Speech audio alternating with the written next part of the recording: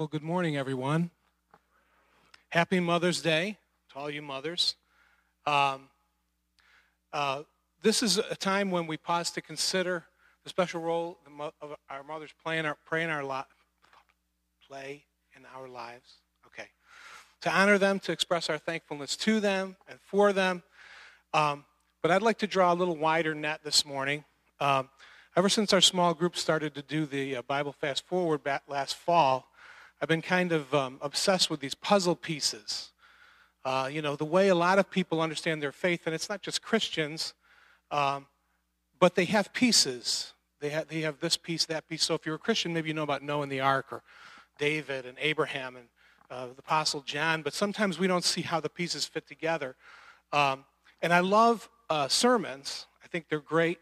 And I've sat under several very good pastors, including our current pastor. But by their nature, sermons are short, they're snapshots, they tend to give you just one piece. So they don't really give you any more than that. So what I'd like to do is I'd like to maybe connect a few pieces. Now that might sound like it's going to take a long time, and it could, and I don't have another service after this one, but no, I'm going to try to keep it short. I was pretty successful in the early service, so... But anyway, if you could bring up the first slide.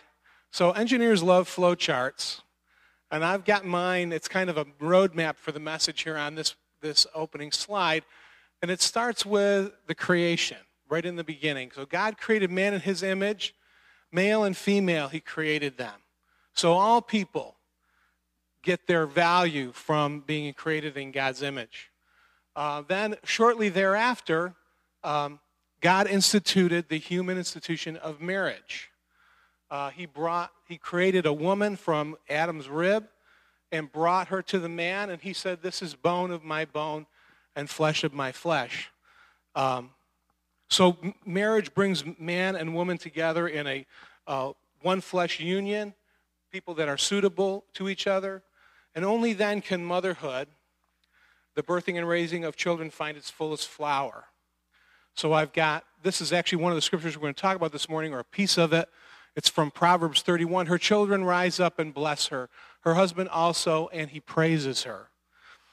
So if we could go to the next slide, I'm going to open with a kind of an overview of the scriptural view of women and mothers. So in Hebrew culture, the mother's the female parent in the Hebrew family, and the mother normally occupied a higher position than what was enjoyed by women in many other nations. The mother's duties were primarily domestic, but she was held in high regard by her family and Hebrew society. And I just want to cite a few examples in both the Old and New Testament that kind of points to the value that the Bible gives to women. So if we look at the Old Testament first, there are several occasions where women occupied leading public positions. Moses' sister Miriam was a prophetess. Deborah, in the book of Judges, was a prophetess and a judge of Israel, so she actually led Israel through one of those crisis periods they went through. Among the patriarchs, so here we're talking about Abraham, Isaac, and Jacob, women, especially mothers, occupied a prominent place. For example, if you read the account of when Isaac and Rebekah got married, Rebekah's mother seemed to have an equal or even greater say in what was going on than Rebekah's father and brother did. So that's an example. And then if we look at the Ten Commandments, the Old Testament law in Exodus 20, the law places children under the obligation to honor both their fathers and their mothers. It doesn't show partiality one to the other. Now when we get to the New Testament, the birth of Christ lifted motherhood to its highest possible plane and idealized it. Several women supported Jesus during the years of his public ministry. You can read that. For example, Mary and Martha, the sisters of Lazarus, who Pastor spoke about not that long ago, they were two of the people that would minister to Jesus, basically provide food, shelter, and there were other women as well. The last thing that Jesus did on the cross was to bestow his mother on the beloved disciple John. So he made sure that his mother was going to have somebody to watch over her after he was gone. And then Paul identifies several women as fellow workers in Christ in Romans. Now the footnote, which you can't read from where you're sitting, mentions an important distinction that we need to make. Now we know that in first century Palestine, Even in Hebrew civic culture, women did not have the same place as men. They were not held in the same regard. But the point that I want to make is that that's not because of the scriptural teaching. It's in spite of the scriptural teaching. I mean, the Bible has a high view of women. In fact, in the 1800s, Charles Spurgeon told of a Hindu woman who said to a missionary, "Surely your Bible was written by a woman." Why, he asked. Because it says so many kind things for women. In addition to what's shown on this slide, the Bible also compares God's involvement in our lives to the role that human mothers play in their children's lives. So, for example, a mother's comfort in Genesis 24:67, Isaiah 66:13. A mother's watchful care in Psalm 131:2 and 3, Isaiah 49:15 and 16, and Matthew 23:37. And then the value of a mother's teaching in Proverbs 1:8 and 2 Timothy 1:5. And even Jesus, if you read the account of when he got separated from his parents when they went to Jerusalem to do the Passover, they were kind of traveling in a family caravan. When they left, they figured Jesus was there somewhere. Well, it turns out a couple days later he wasn't. They had to go back and look for him, and they found him in the temple. Well, after that, it says that Jesus, he submitted himself to his parents. So he followed the law. He gave honor to his father and mother. Even he, the Lord incarnate, submitted himself to his father and mother. So if we can go to the next slide, I want to talk a little bit about what anchors this high view. And this is where we start following the roadmap that was kind of hinted at in that cover slide. So the first and primary anchor for the treatment of all people, including women, is their being made in the image of God. And I've got the two passages from Genesis 1:26 and 27, and Genesis 2:7. God said, "Let us make man in our image, according to our likeness." God created man in his own image. In the image of God, he created him. Male and female, he created them. And then in verse 7 of chapter 2, it says, "The Lord God formed man from the dust of the ground. He breathed into his nostrils the breath of life, and man became a living being," or soul. And one thing that I find interesting when you read the creation account throughout mostly the first chapter of Genesis is when God creates something, he says, it says, "And God said, let there be light. And God said, and God said, and it was so."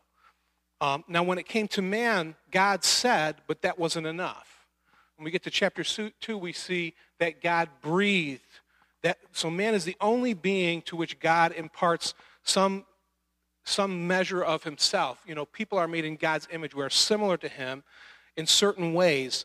For example, his moral nature. The Bible calls God righteous. Well, righteousness and unrighteousness are moral categories. Humans are moral beings as well. And the way that we, this image of God entails the notion we are like God in some significant way, and we represent him when we go about our daily business. And the way that this primarily is expressed is both through human capabilities, like reason, for example. There are certain things that people seem to be able to do that when you look at other parts of the creation, other animals, they don't have that capability. And it's not just a difference in degree, it's a difference in kind. And then the second way is human virtue. And we'll be talking a little bit later about the fruit of the Spirit. But in Leviticus 11:45, which is repeated in 1 Peter 1:16, God says, "You shall be holy, for I am holy." So we image God in our capabilities that are specific, that seem to be above that of any other part of the created order, and by our virtues, the way that we can actually make true moral choices. The second can be found in that first human institution established by God, which is marriage. So the second point here, we've got the quote from Genesis 2. If you read the account, it also says, "And when God did something, and God saw that it was good. And God saw that it was good. And God saw that it was very good." But we get to come to chapter 2, and there's something that's not good. And God says, "It's not good for the man to be alone. I will make him a helper suitable for or corresponding to him." And that will come back a little bit later. The man gave names to all the cattle and to the birds of the air, sky and to every beast of the field. But for Adam, or man in Hebrew, there was not found a helper suitable for or corresponding to him. So the Lord God caused a deep sleep to fall upon the man. He slept, and he took one of the ribs and closed up the flesh at that place. And the Lord God fashioned into a woman the rib which he had taken from the man and brought her to the man. And the man said, "This is now bone of my bones and flesh of my flesh."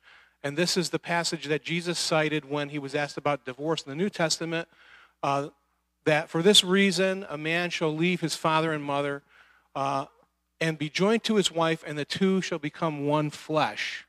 So in marriage, the marriage bond unites men and women in a co-equal partnership. They are complementary, compatible, suitable, corresponding to one another. They complete one another, the one flesh. It's a very literal completion, in fact. That they correspond to one another, which is the literal translation of suitable, is interesting. And this is where I want to broaden the net a little bit. Only a virtuous man is worthy of a virtuous woman. So if we can go on to the next slide, I'm going to start talking about a virtuous woman, the pattern that the Bible lays out. In Hebrew, in Proverbs 31, verses 10 to 31, Lemuel's mother, Lemuel is how King Solomon refers to himself in this passage, suggests a model for a virtuous woman, brave, strong, and good. So I'm going to read this text, and then the next slide we'll kind of unpack verse by verse a little bit. But I'm going to start at the end of that first line. An excellent wife who can find, for her worth is far above jewels. The heart of her husband trusts in her, and he will have no lack of gain. She does him good and not evil all the days of her life. She looks for wool and flax and works with her hands or palms with delight or willingly. She is like merchant ships. She brings her food from afar. She rises also while it is still night and gives food to her household and portions or prescribed tasks to her maidens. She considers a field and buys it. From her earnings or the fruit of her palms, she plants a vineyard. She girds herself with strength and makes her arms strong. She senses that her gain is good. Her lamp does not go out at night. She stretches out her hands to the distaff, and her hands grasp the spindle. She extends her hand or spreads her palms out to the poor and stretches out her hands to the needy. She is not afraid of the snow for her household, for all her household are clothed in scarlet. She makes coverings for herself. Her clothing is fine linen and purple. Her husband is known in the gates when he sits among the elders of the land. She makes them garments and sells them and supplies belts to the tradesmen. Strength and dignity are her clothing, and she smiles at the future. She opens her mouth in wisdom, and the teaching of kindness is on her tongue. She looks well to the ways of her household and does not eat the bread of idleness. Her children rise up and bless her, her husband also, and he praises her, saying, "Many daughters have done nobly, but you excel them all. Charm is deceitful and beauty is vain, but it is a woman who fears the Lord. She shall be praised. Give her the product or fruit of her hands, and let her works praise her in the gates." So we already saw in an earlier slide that at the time this was written, women primarily did domestic tasks.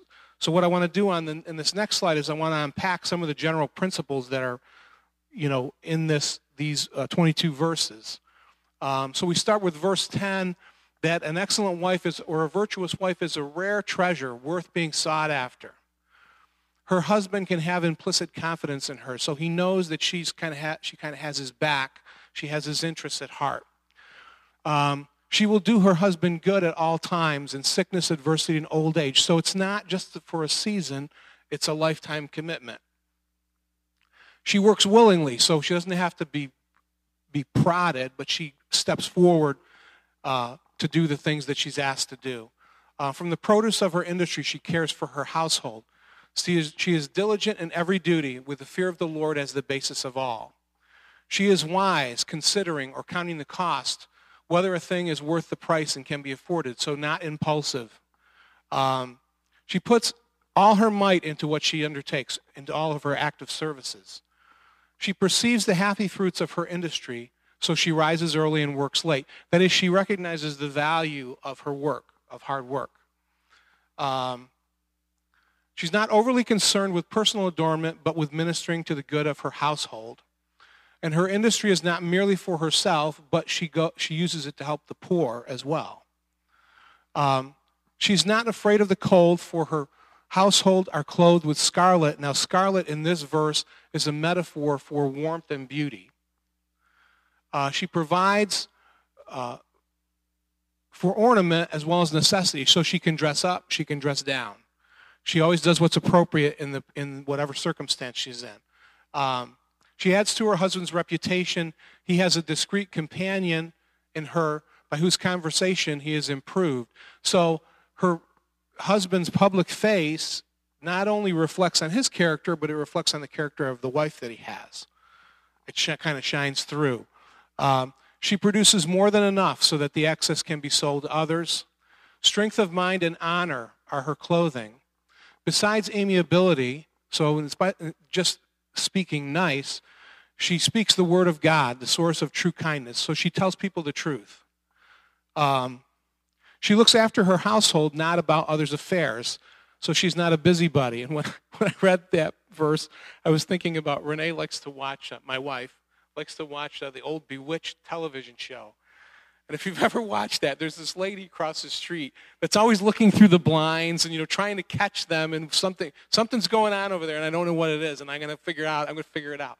Well, she's the virtuous woman isn't like that.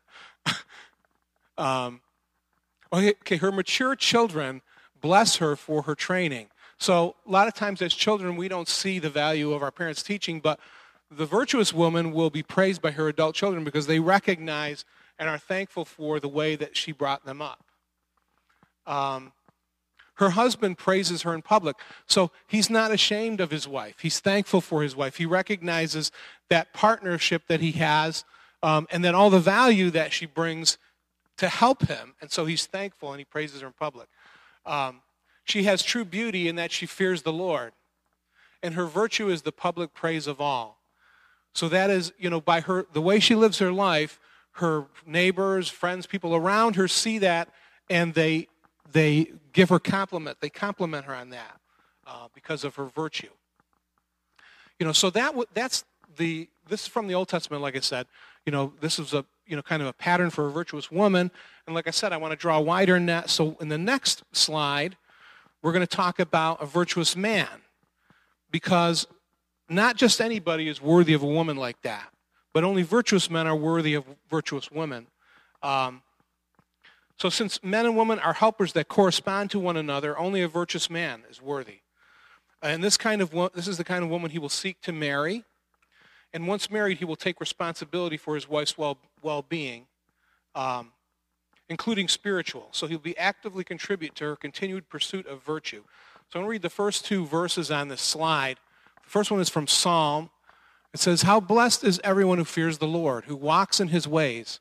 When you shall eat the fruit of your hands, you will be happy, and it will be well with you. Your wife shall be like a fruitful vine within your house, your children like olive plants around your table. Behold, for thus shall the man be blessed who fears the Lord." And then in Ephesians, it's actually 5, not 4. It says, "Husbands, love your wives, just as Christ also loved the church and gave himself up for her, so that he might sanctify her, having cleansed her by the washing of water with the word. So husbands ought to love their own wives as their own bodies."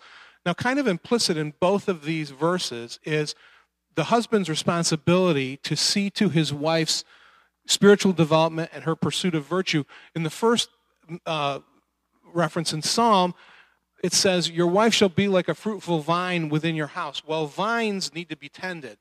They're not weeds that seem to poke up wherever you don't want them. Vines need to be tended. And then in the Ephesians passage, he says, "Love your wives as Christ loved the church and gave himself up for her, so that he might sanctify her, having cleansed her by washing of water with the word." Now that verse is actually talking about the way Christ sanctifies the church, by implication, since the Bible also teaches that man is the spiritual head of the household, man has a responsibility to sanctify his wife, to see to her spiritual development, to see to her spiritual good, to help her pursue the virtue that we talked about on another slide. The last two references, the first is from Colossians, "Husbands, love your wives, do not be embittered against them." And then in 1 Peter 3:7, You husbands, in the same way, live with your wives as in an understanding way as with someone weaker, since she is a woman, and show her honor as a fellow heir of the grace of life, that your prayers will not be hindered.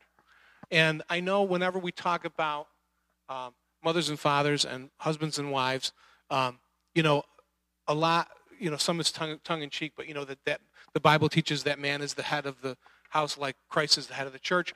But I want to make an important distinction, because a lot of people make a lot of hay over that. But it's important to keep in mind when considering men and women in a family situation that there's a difference between offices and roles and values and virtue. So men and women do play different roles in a marriage and in a family. They have different offices. But they are both, because they're made in the image of God, they are infinitely valuable. And they both should pursue virtue as part of their seeking to be holy as God is holy. And the parallel I want to draw is in the Trinity, the Son, Jesus, is a co-equal person in the Trinity, in the Godhead. However, in his role or his office as Son, he willingly submits himself to his Father. So he isn't forced to do it, and God isn't greater than the Son. Jesus submits to his Father because that's his office, that's his role in the Trinity, or part of his role. And it's the same thing in a family situation. So continuing to draw that net, let's move on to the next slide. What I want to basically boil it down to is that virtuous mothers, wives, women, virtuous fathers, husbands, men, are first and foremost virtuous human persons. So we pursue virtue, and that means we pursue the cultivation of the fruit of the Spirit. So here I've got this quote from Galatians chapter 5, which says, I say, walk by the Spirit, you will not carry out the desire of the flesh. Now the deeds of the flesh are evident, which are immorality, impurity, sensuality, idolatry, sorcery, enmity, strife, jealousy, outbursts of anger, disputes, dissensions, factions or heresies, envying, drunkenness, carousing, and things like these. But the fruit of the Spirit is love, joy, peace, patience, kindness, goodness, faithfulness, gentleness, and self-control. Against such things there is no law. And the bullet points I have below here are little snippets from the commentary that I was using when I looked at this verse. So the opening words when he says, but I say, he says that what I mean is this, he's saying. Walk in the Spirit as your governing principle or rule. And the little phrase that he put was the best way to keep tares out of a bushel is to fill it with wheat. And of course, that's kind of a reference to the parable of the tares and the wheat that Jesus gave, where the master sends his servants out to sow wheat. And in the night, some enemy comes and he sows weeds, tares that look like wheat when they're young plants, to ruin the harvest. The best, of course, more modern day analogy I can give is when we lived in Connecticut, a guy came to the church and spoke, and he was talking about when you age wine, apparently they leave an opening in the barrel so that the impurities can rise to the top and come out, so that all that is left when the aging process is done is what makes the wine good. And so if we fill up our lives with the fruit of the Spirit, love, joy, peace, etc., there won't be room for immorality and dissensions and envyings and strifes. And this is what it all kind of boils down to, this whole thing. I mean, it's Mother's Day, and so I wanted to talk about, virtuous women and virtuous mothers, but it goes beyond that, because mothers are wives first, women's first, and humans first. So it goes all the way back up.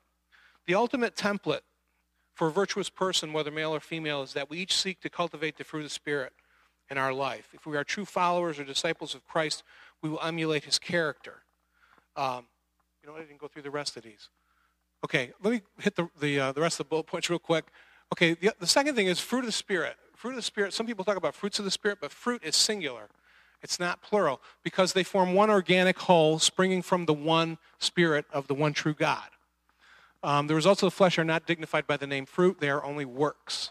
So if we look at the particular fruit, love, the first one, is the first and last of the band of graces. And here he's referring to 1 Corinthians 13, where in verse 13 it says, now But now faith, hope, love, abide these three, but the greatest of these is love. Joy, in Philippians 4:4, is rejoice in the Lord always. Again, I will say rejoice. So it's like a deep, it's a rejoicing in the Lord in every circumstance. It's kind of a deep, abiding contentment. Joy and happiness are not the same thing. Happiness is a surface thing. It's an emotion. It's a feeling, and it changes. But joy is a deep, kind of a deep-seated commitment. Deep-seated contentment because God is in control and He does all things well. Peace, as a fruit of the Spirit, as opposed to hatred or variance. Gentleness, I like this word. It's a benignity. It's not a word you hear very often. But if you go to the doctor and they do a biopsy and it comes back benign, that's good news because benign things don't hurt you. They don't hurt people. So, benignity is you're kind and conciliatory to others. You're not out to get somebody or out to hurt somebody.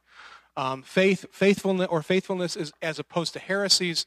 That is faith in God's promises and loving trust toward men, trustfulness. I actually like the word trust better than faith. That's actually the word that gets translated faith in the New Testament often actually means trust. And I kind of like that better because it seems like in our culture, whenever you use the word faith, people insert this little phrase beforehand, blind leap of. And it's not. When you trust in something, you trust in it because you think it's, you think it's worth putting your weight on. You're not going to put your weight on something you don't think is going to hold you. So we trust in God. It isn't a blind leap. Meekness is submissiveness of spirit towards God and man, and temperance, self-restraint as to one's own desires. That is the ability or the looking to put others first. Jesus, when he did the Last Supper with the disciples, he washed the feet. He was the master. They didn't quite get it at that point even that he was God. Even with all that happened, they really didn't come to a full realization of that later after he rose. But, and he says, if you call me Lord and Master and I wash your feet, then you should wash one another's feet. So we need to put our interests secondary. God is first, and put others above ourselves. And what I'd like to do, and basically that's what discipleship is. For followers of Christ, we're disciples. It was common practice in, ancient times. I think it extended farther than that. But for people to apprentice or disciple themselves to somebody they thought was virtuous. And the idea was you live with this person, you spend time with this person, you learn the virtues that they have so you can become like them. And in Ephesians 5:1 it says, "Therefore be imitators of God as beloved children. Walk in love just as Christ also loved you and gave himself up for us, an offering and sacrifice to God as a fragrant aroma." And what I'd like to read now is just a little piece of something that I think is great. It's actually, you can find it in the, in collections of the writings of the early church fathers.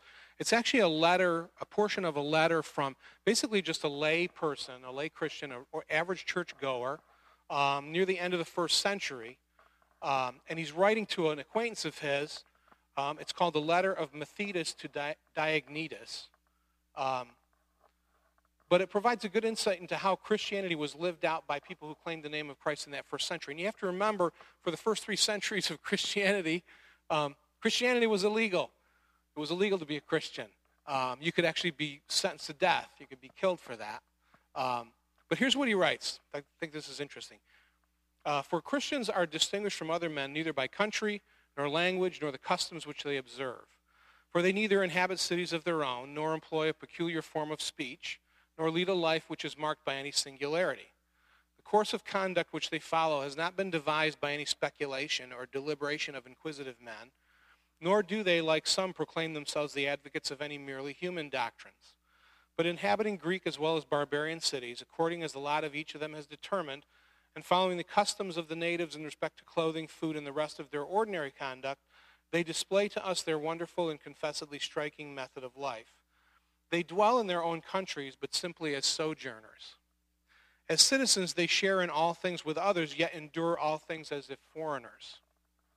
Every foreign land to them is as their native country, and every land of their birth as a land of strangers.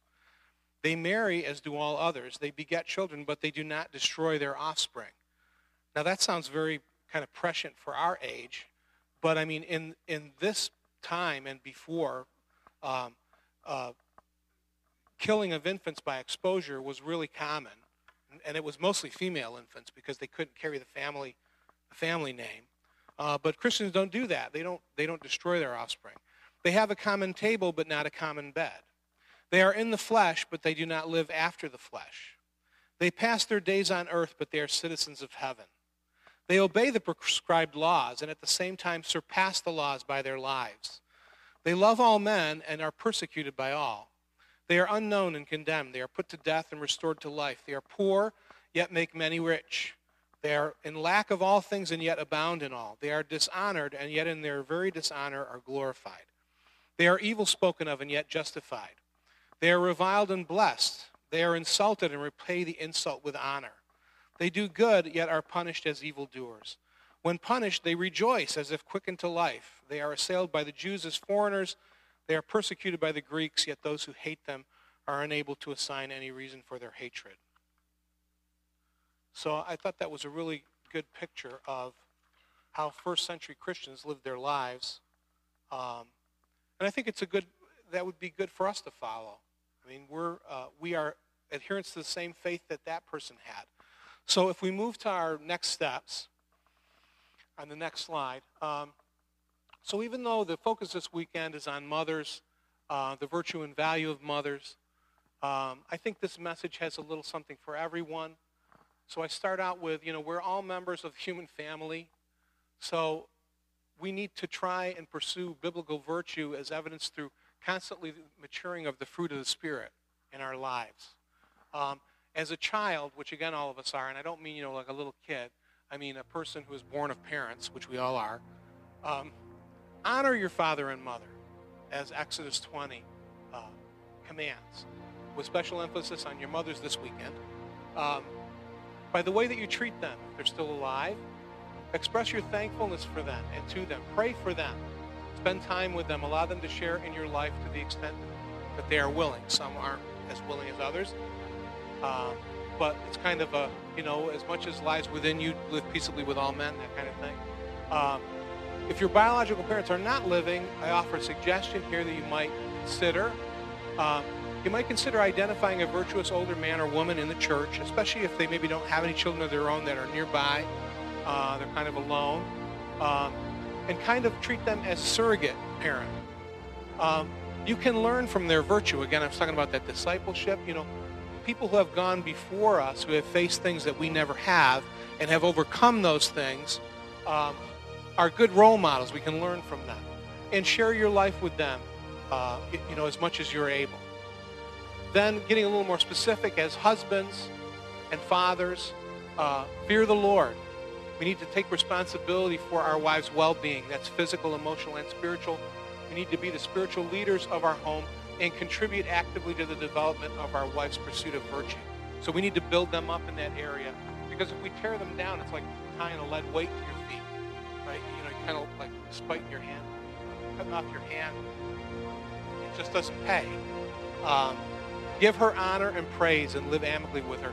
And as a wife and mother, again, fear the Lord. That's why I'm saying this all, if we pursue the fruit of the Spirit, man or woman, husband or wife, father or mother, all these virtuous things that we talked about in the other slides will come through, because they're all kind of subsumed in the fruit of the Spirit. But as a wife and mother, fear the Lord. Seek to be virtuous and be a strong support to your husband. And remember, James 1, 5, and 6, if any of you lacks wisdom, let him ask of God, who gives to all generously, without reproach, and it will be given to him. But he must ask in faith, without any doubting. And I like to point out, one of the whole purposes of when Christ came and was crucified, when he paid the price, when it was finished, when the price was paid, the veil in the temple was torn from the top to the bottom. So God tore the veil. Now that veil was what separated the Jews from the actual presence of God. And the high priest could only go in once a year to make a sacrifice, and they would tie a rope to his ankle with bells and gourds with seeds, so they could hear if he stopped moving around, if God struck him dead because he wasn't worthy, so they could yank him out. Well, what God was saying is that you don't have to go through a high priest anymore. You can come right to me directly and ask for my help. Bring things directly to me. So when we face struggles, as we all will, in this or any other, endeavor related to our Christian faith, we can go to God. We can ask for his help. We can ask for wisdom. So I just pray as you go and celebrate with your mothers, or you celebrate in whatever way you celebrate this Mother's Day, that as you live your life, as we all live our lives, that we will take these things to heart. The Scripture is also portrayed as a mirror, where we look in it and we don't usually see a lot of things we like. It shows all our faults. And we've got two options. One is we just turn around and walk away and say, well, I can't see it anymore, so it's gone. But what we need to do is we need to look in the mirror and tuck some things in, fix our hair if you got some, and don't forget the image that you saw in the mirror. Try to conform to the image of Christ. So if worship team will come back up, we'll do our final song.